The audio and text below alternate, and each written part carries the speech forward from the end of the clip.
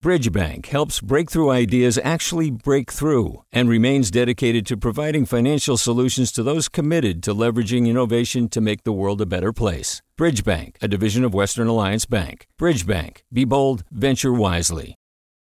Hey, it's Avery Trufelman, host of Articles of Interest, and I've got to say, I've been a fan of KQED ever since I was a little kid, and I would come out to San Francisco to visit my grandma. It was just what we'd always turn on every time we got in the car, every time we were making dinner and turning on the radio. It was always KQED. And then over the years, I've become a massive fan of KQED podcasts because this is local reporting at its best. These are answers to questions you've always wanted to know, interviews with exciting, unusual voices, necessary journalism, all told with love and care and artistry. And did you know that a majority of KQED's funding actually comes from members? It's just people like you and me supporting the programs they love, while also getting access to cool events, behind-the-scenes footage, and so much more. If you want to sign up and be a part of this amazing community, visit donate.kqed.org/podcasts to become a member today. That's podcasts with an S. Thank you for listening, and thank you for your support. From KQED.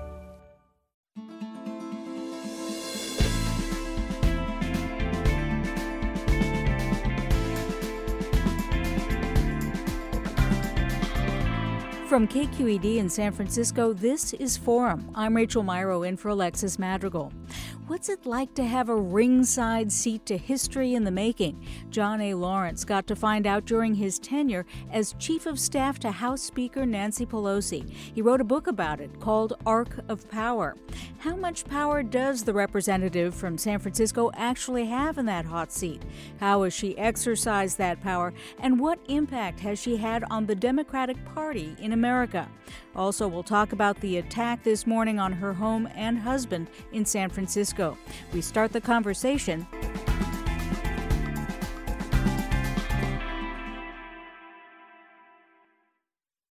Welcome to Forum. I'm Rachel Myrow in for Alexis Madrigal.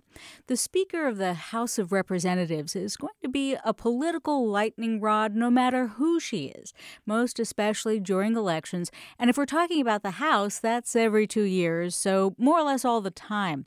Nancy Pelosi has been the bogey woman Republicans love to hate for more than a decade, some Democrats too. In his new book, Arc of Power, John A. Lawrence shares his experience as Pelosi's chief of staff from 2005 to 10. Remember the Iraq War, the Wall Street bailout, healthcare reform. We'll get into all of that and more with John A. Lawrence here in studio with us today. Thank you so much for being here. Thank you, Rachel. It's a pleasure to be here. Well, you know, we were just hearing on the NPR newscast the worst of the news this morning. United States Capitol Police, the FBI, and SFPD are all investigating a break-in at the San Francisco home of the Speaker in Pacific Heights here in San Francisco. She was in D.C., her husband was assaulted but is now recovering. The suspect is in custody. The motivation for the attack is still under investigation, and we're expecting a press conference of some sort at 9:30 this morning. Let me just ask you a basic question I think many of our listeners have. Don't the Pelosis have security at their home here? Well, you know, I'd rather not get into security arrangements that involve the Speaker and the Speaker's family, because those are matters that are handled between the Capitol Hill Police, the San Francisco Police. I would just say, obviously, I, like everyone else, enormous empathy and sympathy and best wishes for the Pelosi family and appreciation for the first responders who got there. I do think this attack, particularly in light of the January 6th attack and other security concerns that always flow with members of Congress, heightens the need for strong security systems. Again, I'm sure everybody can understand the need for those to be treated in a confidential manner, but it does highlight the kind of dangers that public officials face. You know, American politics has always been an acid bath, even before the actual official formation of the country. But do you feel it's a lot more dangerous now on a personal level for politicians and their families? I think there is much more risk in the sense that the hyperpartisanship and the rhetoric, the ability of extreme groups to communicate and coordinate with each other is vastly different than it had been in earlier periods of high levels of partisanship, even a decade or so ago. And certainly some of the rhetoric which has been employed, and then we saw tragically played out on January 6th of 2021, is not an isolated event. Gabby Giffords, who's a close friend of mine and of the Speaker and a valued member of the House, suffered a horrendous attack only a decade ago. And there are other incidents that do occur. I had to deal with security issues when I was the Chief of Staff. There are 535 members of Congress. There are thousands of people who work on and visit Capitol Hill. So providing adequate levels of security is an enormous challenge and an expensive challenge, but something that is clearly has to be revisited in light of these heightened levels of danger. To what extent do you think attacks like these just come with the job, the nature of the job being so highly, publicized, in a position of perceived power? And to what extent is it something that has to do with Pelosi's political career? And I'm not saying that she has brought anything upon herself, obviously not. But more to the extent that Republicans have used her as sort of the demon du jour, especially during election seasons, and we're days away from an election now. Well, I try not to be partisan in these matters, but I do think that some of the rhetoric that has been used and is continuing to be used, not necessarily by the established political leadership, although sometimes that gets pretty troubling, but the resorting to the use of arms and talking about revolution and talking about taking down the government. In the past, there were always people of that frame of mind, but they were very isolated. And unfortunately, I think one of the unanticipated consequences of the digital age and social media is that they find each other. They can organize themselves into militias or other groups that are in conjunction with some very, very dangerous laws concerning the access to weapons. Just presents an enormous problem. Not certainly to political people, but there are people in entertainment. There are people in the business community. We just have a level of violence. I think we see that played out to some extent in concerns about crime, and that crime affects everybody in the society. So I think it's the mix between toxic rhetoric, accessibility to weapons, and polarization that allows groups to victimize or target each other. I think it's a really toxic mix. I know you came here this morning with the intent to talk about your book, Arc of Power, yes. Inside Nancy Pelosi's Speakership, 2005 to 2010. And I know as well that you have a keen interest in showing people how the gears of power work in Washington, D.C. in relatively recent history. A lot of progressives here in the San Francisco Bay Area have been sort of frustrated with Pelosi's centrism. She's, after all, a liberal Democrat from San Francisco. But I think what was so fascinating for me about this book is that it really shows the constraints of the position of being the House Majority Leader or even the House Minority Leader. You're not just a representative for your local district anymore. You really do have to hold the center, quite literally. Yeah, Nancy Pelosi is very fond of saying, if you don't have 218 votes, we're just having a conversation. And her job is not to have a conversation. Her job is to elevate issues that are important, obviously, to her constituency and to the Democratic Party, and to do the best job that she can in an environment that is not entirely made up of people from San Francisco or other progressive areas of the country, to try to move those pieces of legislation as far as they can into public policy, and then use that as the basis for going even further. There is an intrinsic issue that you raise, Richard, that is the distinction between being a representative of your own district on the one hand and being a leader in the Congress. And it's one of the reasons I argue that I think it's always a better idea for leaders to come from safe districts. So because they are going, if they're from swing districts, if they have their own re-elections foremost on their concern, as many members do, and particularly in these era of close elections and control swinging back and forth, they don't have the ability to appeal to all the different factions that exist within their own party, let alone elsewhere, let alone dealing with the other body, if in Mrs. Pelosi's case, the Senate, the executive branch, and to forge those compromises and still have the goodwill to go back to their community and say, look what I've been able to do. Mrs. Pelosi, I remember once we were talking about a poll that said, people, X number of people are dissatisfied with Congress or happy with Congress. And there was something like, 10%. And most people were saying, gee, just 10% are happy with Congress. And she said, who are those 10%? I'm not happy with Congress. I think there's perception that maybe among some folks that she's not, she doesn't understand that everyone would like to see a more aggressive health care bill or a more aggressive climate change bill. And what I think is crucial to understand is she's the one who's put a lot of these issues on the table to begin with. And she's moved the ball, whether it's on jobs legislation or women's rights or choice or climate change or auto efficiency or health. These are all issues that she went to Congress and said, her first speech was about HIV/AIDS in 1987 when she took the floor, said, I'm putting these issues out there on the floor. Can I get everything I want? No, and neither can anybody else. But her job as Speaker is to find that mix that allows the maximum achievement that she can move forward. And then she immediately starts thinking, how do I move the ball further down the court?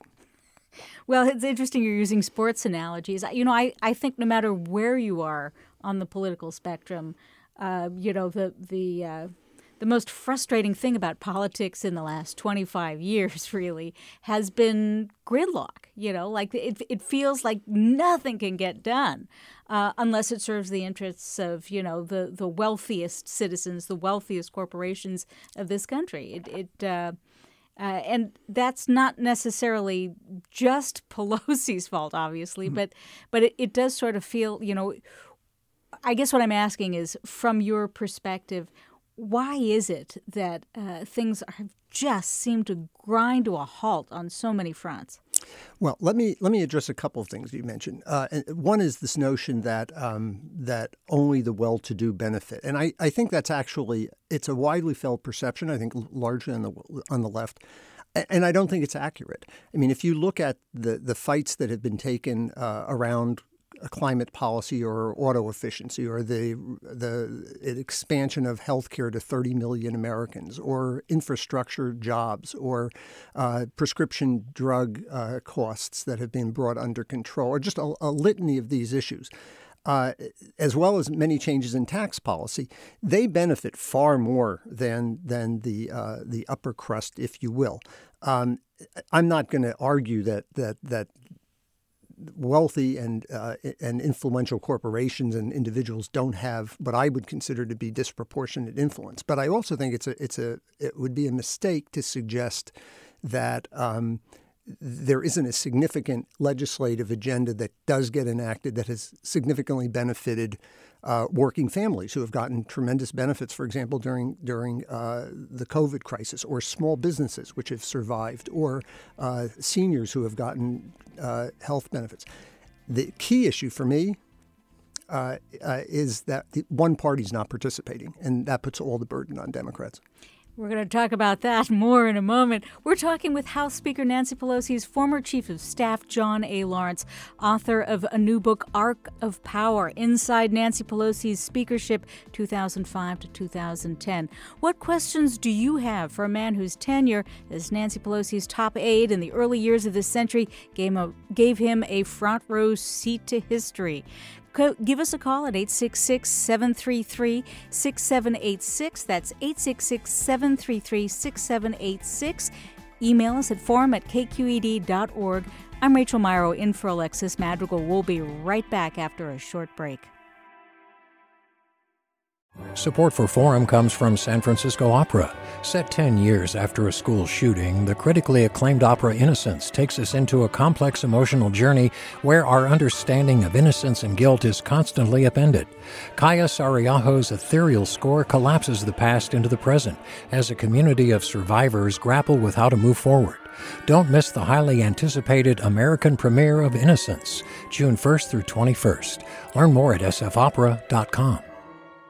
We've all got those parts of our house where the internet just won't go. Well, if you had wall-to-wall Wi-Fi from Xfinity, you could worry less about dead spots. Because with wall-to-wall Wi-Fi from Xfinity, you get fast speeds, reliable connection in every room, and power for all of your devices, even when everyone's online.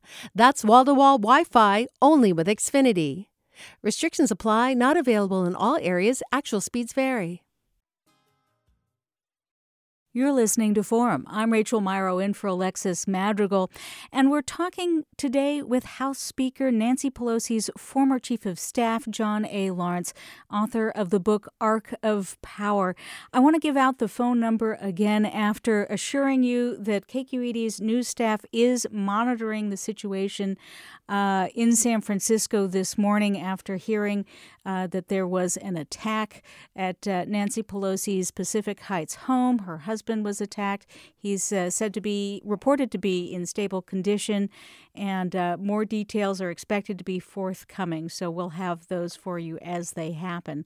But that said, I also want to give out the phone number so you can ask questions of John A. Lawrence, whose book Arc of Power: Inside Nancy Pelosi's Speakership 2005 to 2010 really kind of explains how the sausage is made on Capitol Hill. His number, our number this morning as well, 866-733-6786. And now that you've picked up the phone, 866-733-6786. We're also monitoring our Twitter, Facebook, and Instagram accounts. We're at KQED Forum. And yes, we take email, forum@kqed.org. So all of that mouthful past us. Let's return to what you were just talking about before, which is, this country for the vast majority of its history has been, bipartisan, run by two political parties, who go at it tooth and nail, over the decades, over the centuries. But in more recent decades, that's not really the case. That's right. And I actually wrote an earlier book called The Class of 74, which looked at the post-Watergate reforms. And a subtitle there was The Roots of Partisanship. There have been dramatic changes in American society, not just in the American government over the past several decades.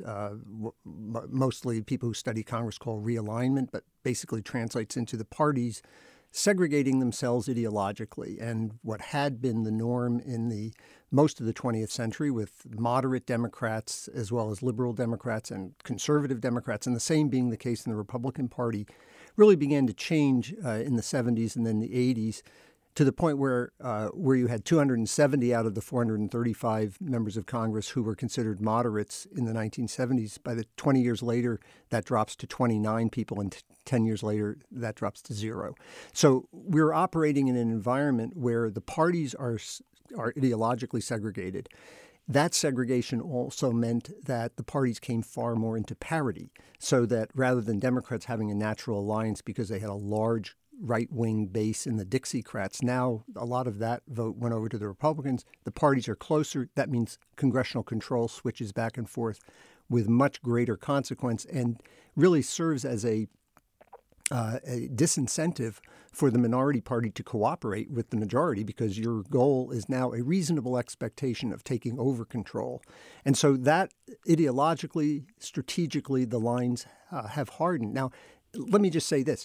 You only have to go back to the 110th Congress, go back to 2008, where 5 weeks before a critical election, Democrats and Republicans, Democrats controlling Congress, the Bush administration in its last few months, were able to pass very, very controversial and very consequential legislation, the TARP legislation, that arguably, for all its limitations, did prevent another Great Depression.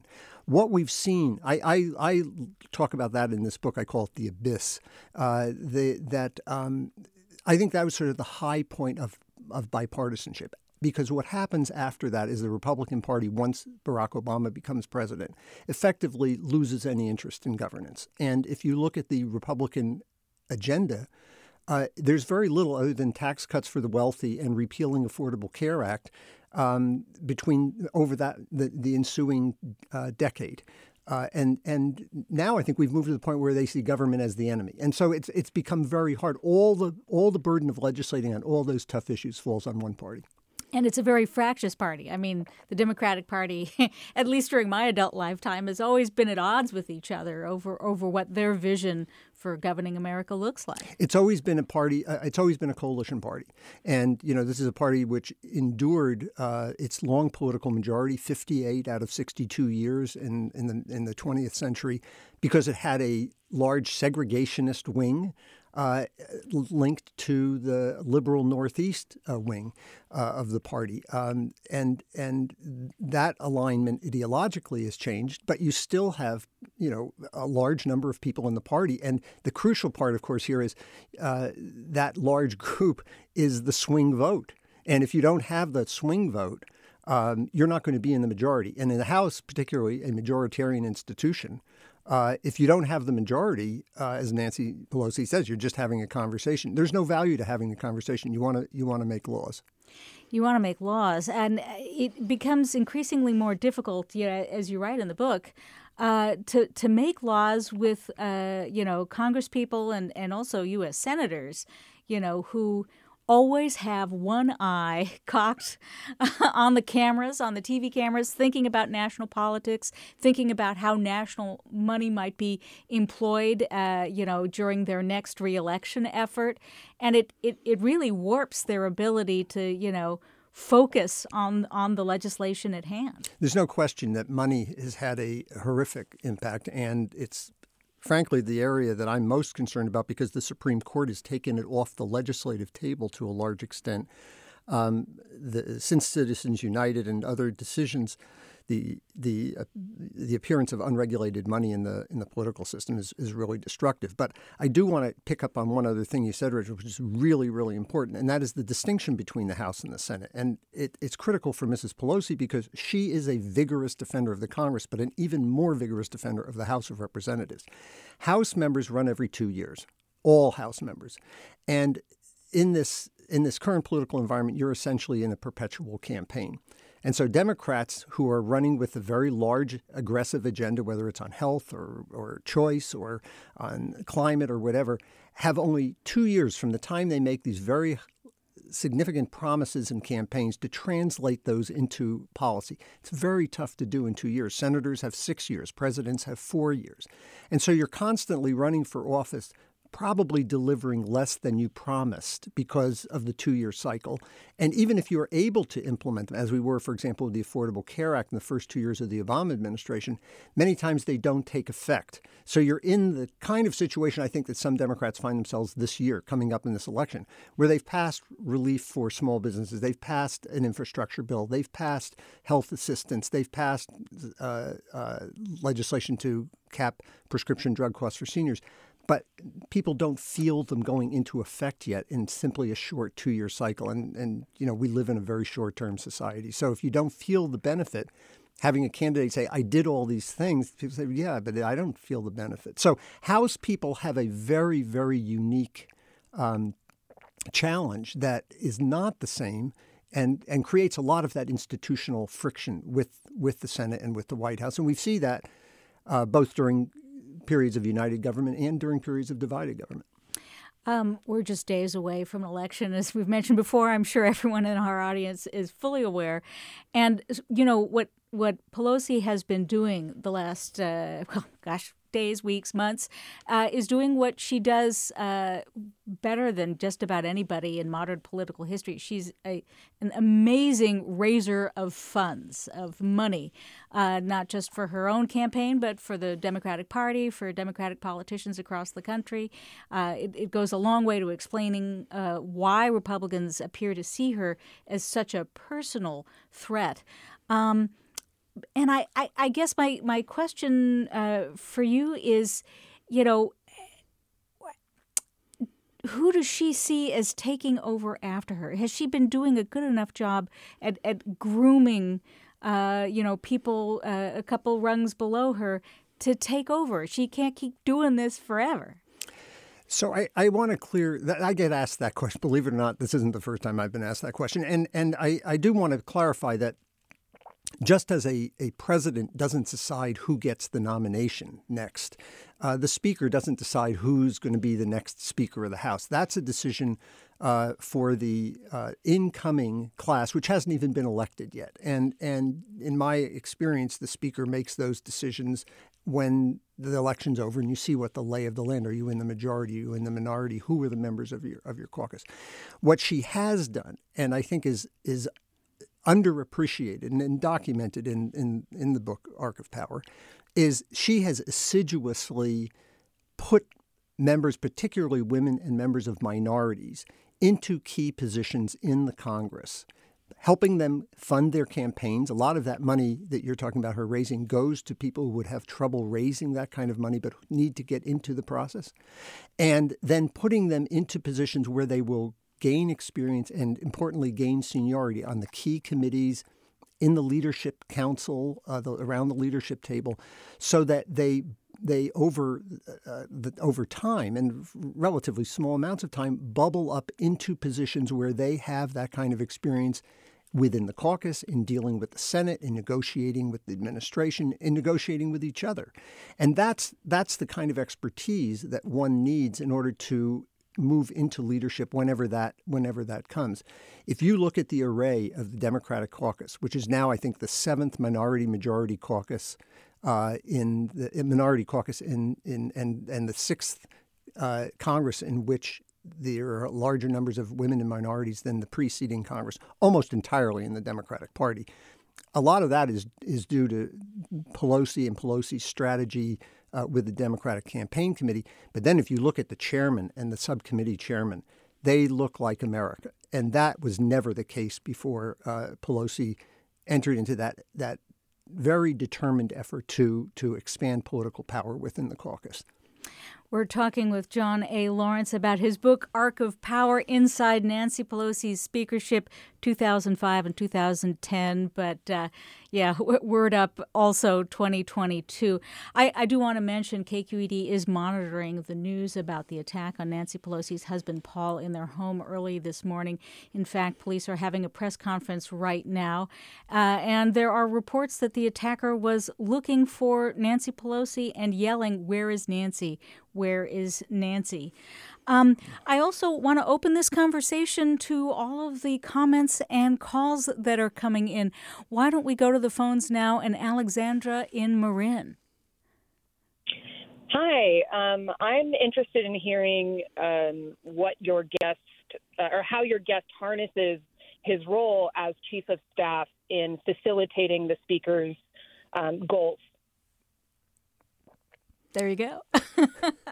Well, I always said that it was like drinking out of a fire hose, and I think probably everybody in the office felt the same way, because you have such a multitude of responsibilities as chief of staff to keep an eye on. You've got, most people are focused on the legislative side of things, but there's also the caucus. There's also relationships with the White House. There's relationships with the Senate leadership. A lot of that falls on in my case, fell on the chief of staff.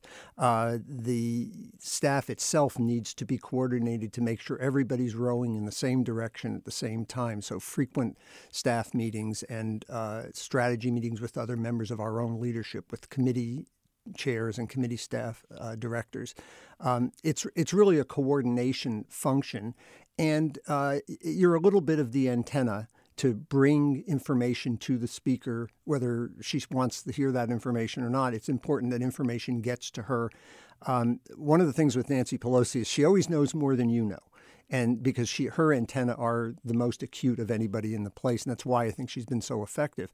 But the staff is constantly bringing you information, whether it's from the press people or from the advance people or from the legislative people or congressional relations, whatever, and you have to synthesize that. It's a fascinating job. I did it for 8 years. and which I think is longer than most chiefs of staff have ever survived. But it was because it was so fascinating. I used to tell my wife, there isn't a single day I've gone to work that hasn't been exciting, and I haven't wanted to go to work. She thought I was a little nuts to say that, but because she saw the effect I think that it had. But it's particularly as an historian, you have this sense that you have this rare opportunity to be there and be part of that process. Great question. Thank you so much, Alexandra, for that. We're getting a lot of comments and questions, as you can imagine, about specific issues, specific political issues. For instance, there's a listener who writes 8 years of Obama and 2 years of Biden, and the federal minimum wage is still $7.25. What progressive, that won't even buy you avocado toast here in San Francisco anymore, I believe. What progressive legislation have Pelosi and the Dems passed specifically? Well, it's an enormous list of. I mean, again, let's remember that the minimum wage, the last time it was raised, was under the first Pelosi speakership, and I think there had been 10 years or so before that it had not been raised. People can take any one issue and say, why wasn't this done? And there's always trade-offs over other policies. But I would point to several things. Number one, certainly during the period I was writing about, for example, we had the first increase in auto efficiency standards. We had the Affordable Health Care law. We had massive investments in alternative energy in the stimulus bill. We had assistance to small businesses so that they didn't, and the arts so that they did not go out of business. We've had significant reforms of ethics and lobbying reforms. So, yes, I mean, is there more that you would like to have done? Absolutely, and I think Nancy Pelosi, would not hesitate to agree with that. But it's an incremental process, and I think that's one of the things that is most interesting about Nancy Pelosi is that she really decries incrementalism as a aspirational goal, but I think she accepts the notion that there are limitations, and there are 435 people in the House, and there are 100 people in the Senate, and not every agenda gets to move forward as quickly as you would like. Let's go to the phones again, and Nathaniel in Oakland. Hi, Nathaniel. Thanks for taking my call. My question is about whether the speaker thinks that the Democratic Party's median age, particularly Nancy Pelosi is kind of an example of this, impacts their ability to really align with the base of their party, which has gotten a lot younger over the last several years. One thing that really exemplified this for me was when Nancy Pelosi was asked about a stock trading ban, and she immediately said that members of Congress should be able to participate in that. It really rubbed me the wrong way, considering she sold massive amounts of securities right before the coronavirus market crash. As a member of Congress, I really don't think that's appropriate. And I think that being in office for so long, you get used to certain powers and privileges and can't really associate them with the life of a normal person. So I'd love to hear the guests' thoughts on that. Well, of course, the Congress did pass the Stock Act, which regulates the sale of stock holdings by members of Congress. I don't think Mrs. Pelosi sold. I think there are things in her family, but there are arm's length requirements and disclosure requirements. But there again, right? Like the New York Times had an article about this just a few weeks ago. We see this not just with Pelosi's family, but other longstanding and really new Democratic and Republican politicians' families. That becomes the way they get around the stock. And I think, again, I don't think Mrs. Pelosi, and I don't like to speak for her. I've learned not to speak for her, and I don't know what other legislative ideas are on the table here. But I don't think she would hesitate to say we need tougher laws. I don't think that's a problem at all. Again, just because that's what she wants to do doesn't necessarily mean it elevates itself to the top of the priority list and that she's able to accomplish it. But I would say on the other point that the caller raises about age, I don't think that there are all sorts of proposals that float around about mandatory retirements or term limits. I don't think that's really a good idea. The average amount of time people spend in the House of Representatives is less than 9 years. There's a lot of turnover. If people are there for a long time, it's because their constituents think they should be there. And they have an opportunity in the House every 2 years to throw people out, and it happens every 2 years. I really don't think that the age issue is is the determinant of whether or not issues arise and are taken up. Well, we're talking with John A. Lawrence about his book, Arc of Power, Inside Nancy Pelosi's Speakership. And keep staying with us at Forum. Support for Forum comes from San Francisco Opera. Set 10 years after a school shooting, the critically acclaimed opera Innocence takes us into a complex emotional journey where our understanding of innocence and guilt is constantly upended. Kaya Sariaho's ethereal score collapses the past into the present as a community of survivors grapple with how to move forward.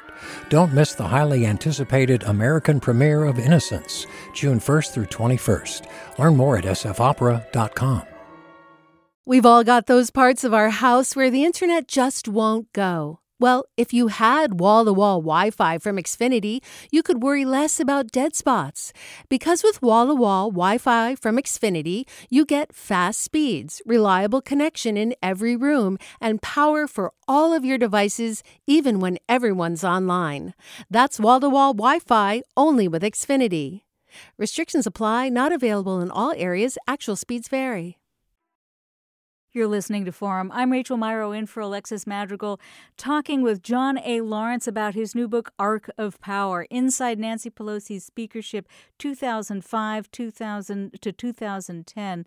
And, you know, I believe Nathaniel has left us to answer these questions on the air, but he did have two questions, and you were going a long way into addressing both of them. But I do want to pick up this question again, though, of the gerontocracy. This is not just true for the Democrats, Republicans as well. We see people who are in their 70s and 80s, and, you know, I don't want to be ageist, but, you know, even as a reporter, sometimes I'm talking with unidentified congresspeople and thinking, you know, it's been a while since they were at their sharpest. Let's just put it that way. And I worry as just a citizen of this country that you know, it's not healthy for democracy, as well as the different political parties, to have people whose hands are resting on the wheel, as it were.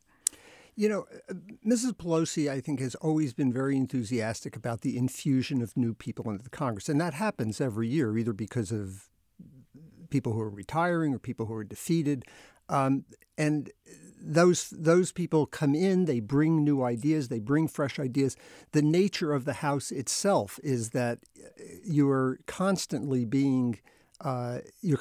at home. She just likes to say, you know, our people, unlike the Senate, for example, go home every weekend and put their hands on the hot stove, which is the way the founders intended it. They wanted the House to be a reflecting. But, you know, that I don't know that is a factor of age. You know, there are always going to be some elderly people and there are going to be younger people. And Bernie Sanders is a very old guy in terms of the Senate. I don't know that he is that he reflects some sort of staid thinking. I don't think it's an age issue. I think what happens is that sometimes people are critical of the slow pace of the Congress or the unwillingness of Congress to respond as quickly as some of the newer voices who come in.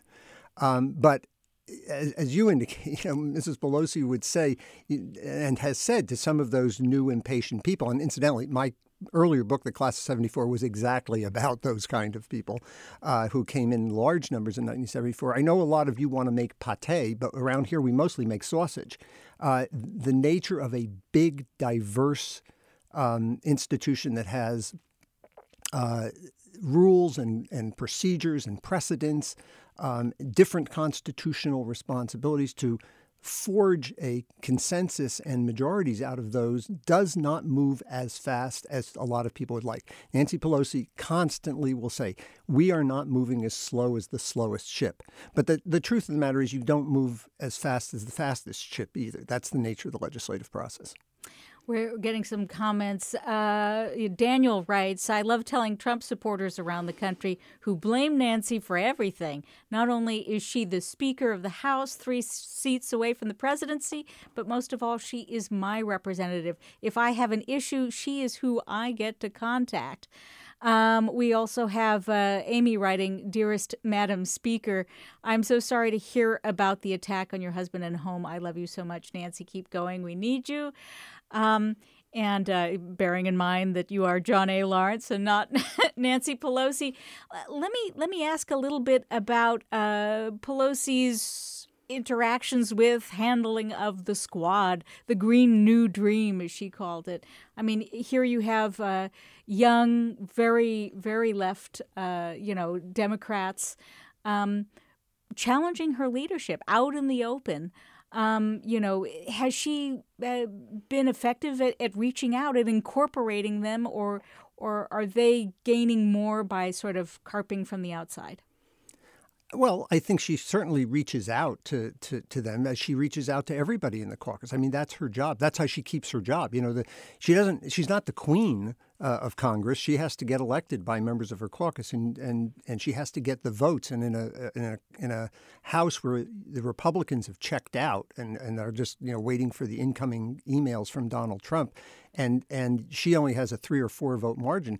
She would be derelict if she weren't paying attention to all of the members. And so, of course, she sits and she talks with people. And we would be there till 1 and 2 in the morning talking about whatever people wanted to talk about to get those last few votes. But I think it is important. And I appreciate the frustration. And I understand that nobody really believes that those of us who worked in Congress also feel frustrated. We do.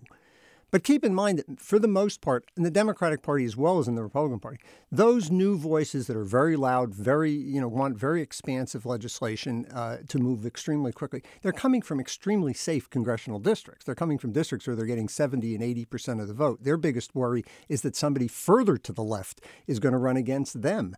And so to apply that standard to the institution as a whole is not really a fair standard. I understand the frustration, and those people are helpful in the sense that they put issues on the table. They provide her and other members of the Congress with the kind of backstopping they need so that she can go to other members and say, look, I understand you need me to make this bill weaker, but I've got my own people that I've got to worry about too. And, I've got to, and she responds to them in passing bills that she knows the Senate won't pass, whether it's voting rights or expanded health care or other things, that she wants to demonstrate responsiveness to those progressive forces, which she very much considers herself a part of. But she cannot make that necessarily happen. And when she's dealing with people who are coming from districts where they win with 52% of the vote or 54% of the vote, not 70 or 80% of the vote. And by and large, when you talk about the squad and you talk about some of those other people within the institution who are most dissatisfied with the pace of change, they're contributing a useful part to the conversation. But if they can't go out, as I say, and find the votes, then they shouldn't be surprised that some of that agenda just can't move forward. At the risk of stating the obvious, it makes a big difference whether the person leading the White House is on side, as it were, in terms of how effective any House Speaker can be.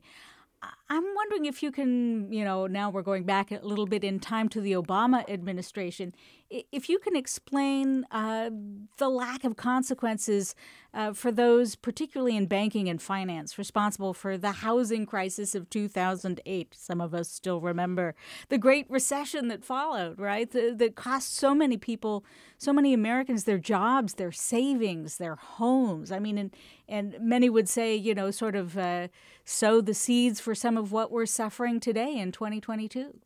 I think that's true, both economically and also in terms of, I think, fueling the rise of the Tea Party and a lot of resentment at government.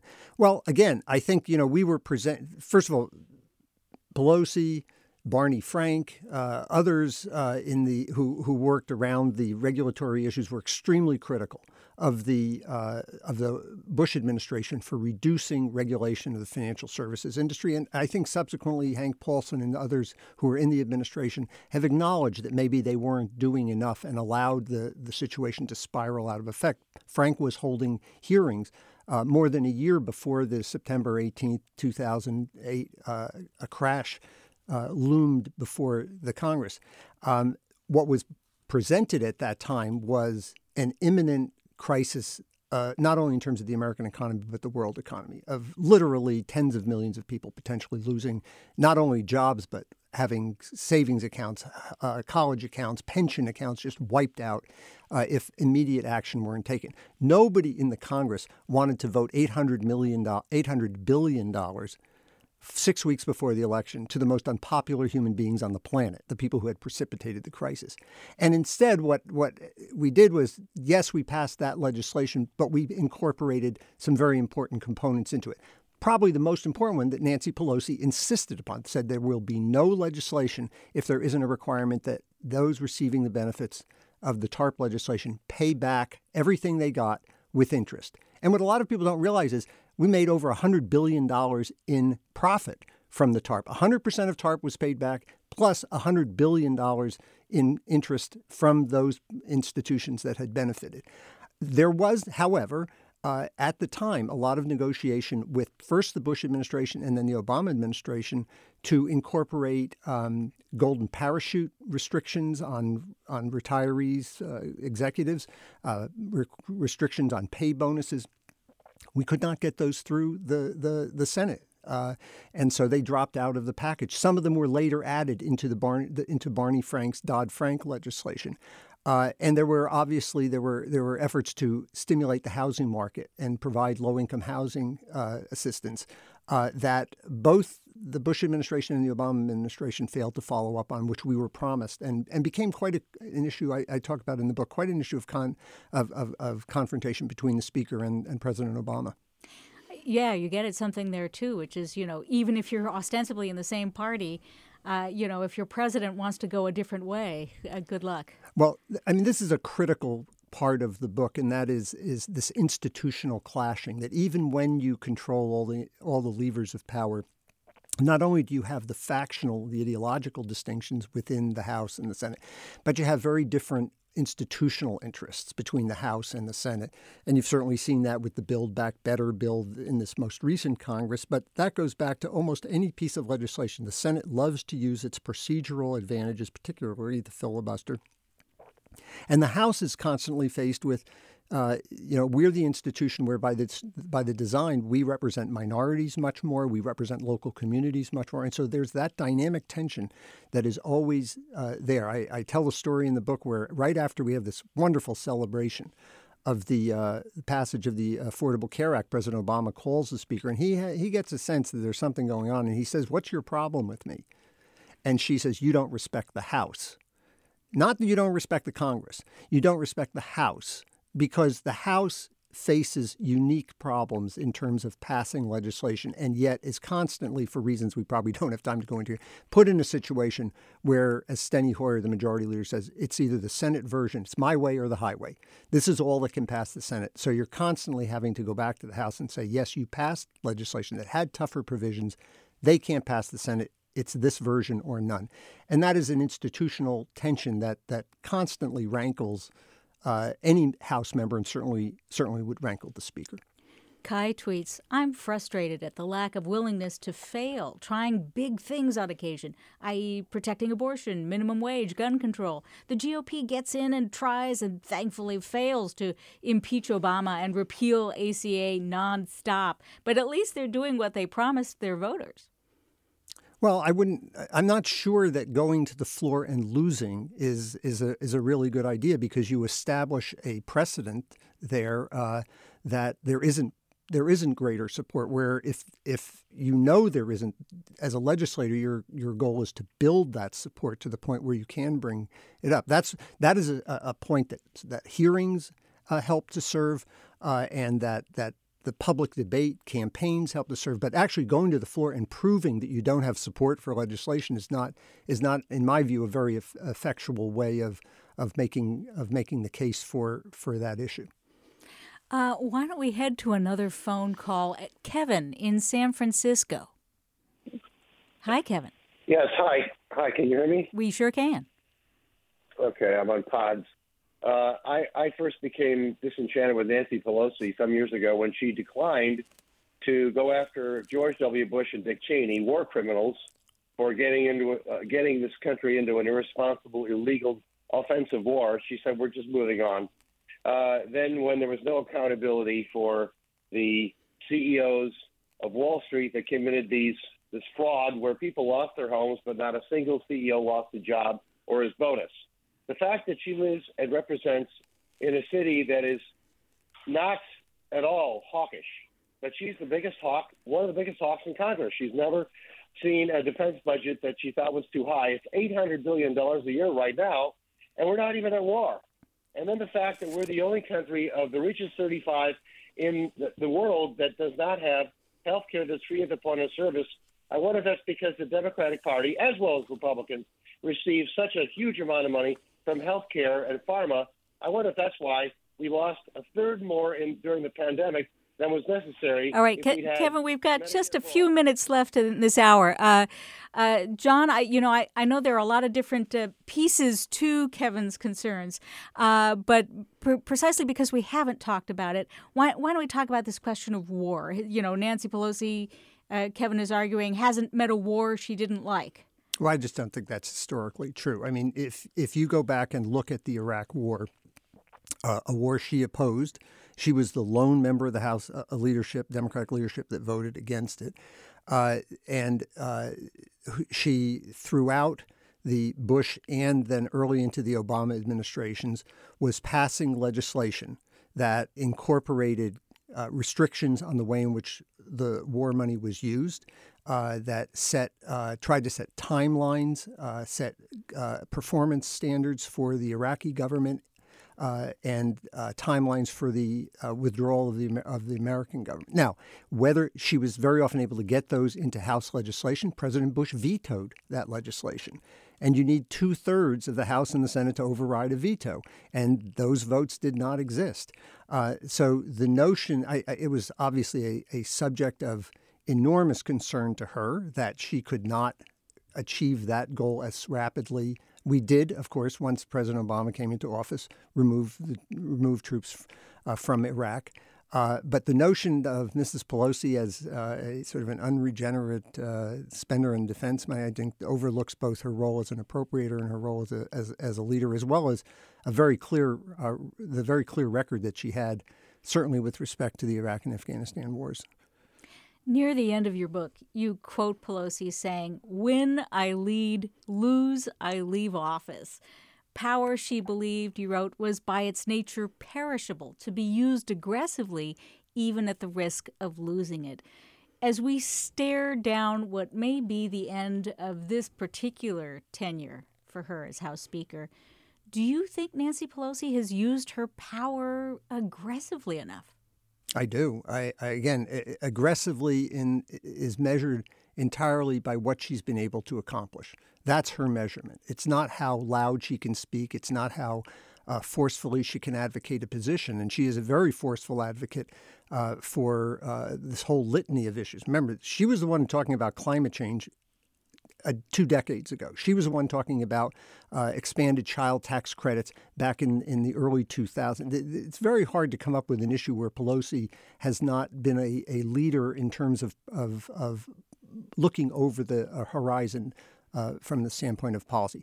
Implementation is always a much more difficult thing. And that, I think, is where this inherent conflict, which is, you can hear in the questions and is particularly a unique feature here in San Francisco, her district, vis-a-vis the responsibility that she has as the Speaker of the House. Look, she could, like some members have, just sit off to the side and say, here's the position that I take. And if the Congress isn't willing to go along with it, well, then at least I'm going to articulate it as clear as possible. But that's not her job. And it's important to note that if she did that, it wouldn't achieve anything in terms of implementation of policy. And so just recently, she said, with respect to the Inflation Reduction Act, is this all we want? No. But we're going to get this, and then we're going to go forward, and we're going to get more. And I think, that kind of methodical putting foot after, foot and moving down, it is not consistent with what people on any side of the political spectrum want. But I've always said she follows the political philosophy of that great English political thinker, Sir Mick Jagger. You can't always get what you want, but you get what you need, and then you try to get more. Well, an excellent reference to the Rolling Stones as we close out this hour. John A. Lawrence, thank you so much for talking with us today. Thanks so much. I enjoyed it very much. We've been talking to John A. Lawrence, author of Arc of Power, Inside Nancy Pelosi's Speakership 2005 to 2010. I'm Rachel Myrow in today for Alexis Madrigal. Stay tuned for another hour of Forum ahead with Mina Kim.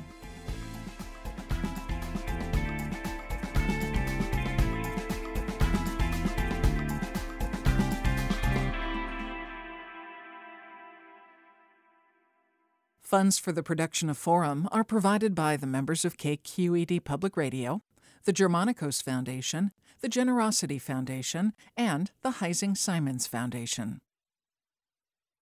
Support for Forum comes from San Francisco Opera. Set 10 years after a school shooting, the critically acclaimed opera Innocence takes us into a complex emotional journey where our understanding of innocence and guilt is constantly upended. Kaya Sariaho's ethereal score collapses the past into the present as a community of survivors grapple with how to move forward. Don't miss the highly anticipated American premiere of Innocence, June 1st through 21st. Learn more at sfopera.com. We've all got those parts of our house where the internet just won't go. Well, if you had wall-to-wall Wi-Fi from Xfinity, you could worry less about dead spots. Because with wall-to-wall Wi-Fi from Xfinity, you get fast speeds, reliable connection in every room, and power for all of your devices, even when everyone's online. That's wall-to-wall Wi-Fi only with Xfinity. Restrictions apply, not available in all areas. Actual speeds vary. All over the country, we need to improve reading in Wisconsin. Schools are changing the way they teach reading. I'm calling for a renewed focus on literacy. We have gotten this wrong in New York and all across the nation. And it's happening because of a podcast. I think your podcast has changed my life. And I'm going to share this podcast with everyone I meet. Sold a Story investigates how teaching kids to read went wrong. New episodes of Sold a Story are available now.